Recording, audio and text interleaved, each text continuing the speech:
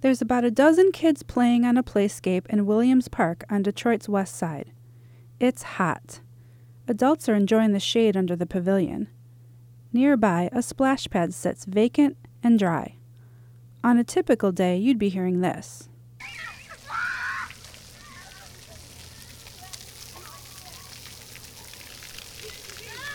Today, though, it's pretty quiet.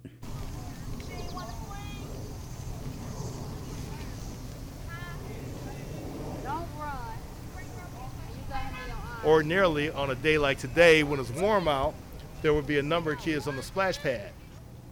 That's Aaron Smith. He's the executive director of the nonprofit group Motor City Grounds Crew.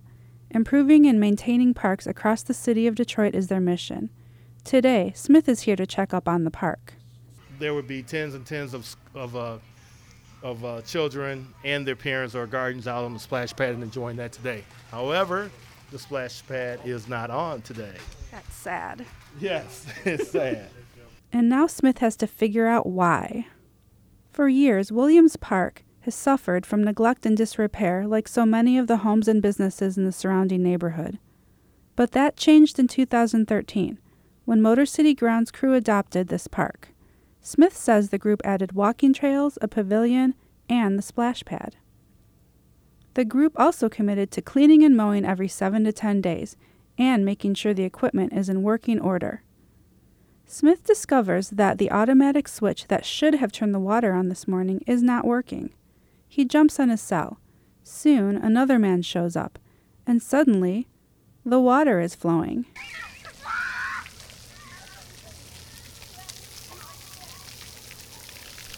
A small boy with a wide grin emerges from the splash pad. His shorts and t-shirt are sopping wet. Okay, can you tell me your name and how old you are? It's called Nashawn Ellis, and I'm 9 years old. And do you come to this park often? Yes. And what do you like about it? That I could play in the water and play with my friends and stuff. And what did you think when the water wasn't on today? Mad. And now that the water's on, how do you feel? It's happy. Smith got the water flowing again by calling local neighborhood resident James Costin. I called him and said, James, hey, the splash pad water's not on. What's going on? James has a key to the pump house, so he serves as like our custodian to the key to the pump house. He opened up the pump house, got the water going, and then you saw all of a sudden all the kids started running toward the splash pad. The water's on, and so there it is, so much excitement as a result of that water being turned on. Smith says Motor City Grounds Crew has what he calls a local deputy, like Costin, in every neighborhood for each of the 7 parks it has adopted. Costin makes sure the grass gets cut, the trash is picked up, and the equipment works. And today, he's on hand to make things right when they go wrong.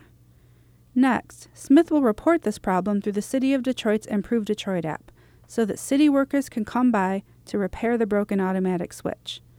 But until then, because Motor City Grounds Crew is here keeping tabs on the park, these kids will continue to get to play in the water, and Williams Park will continue to sound like this.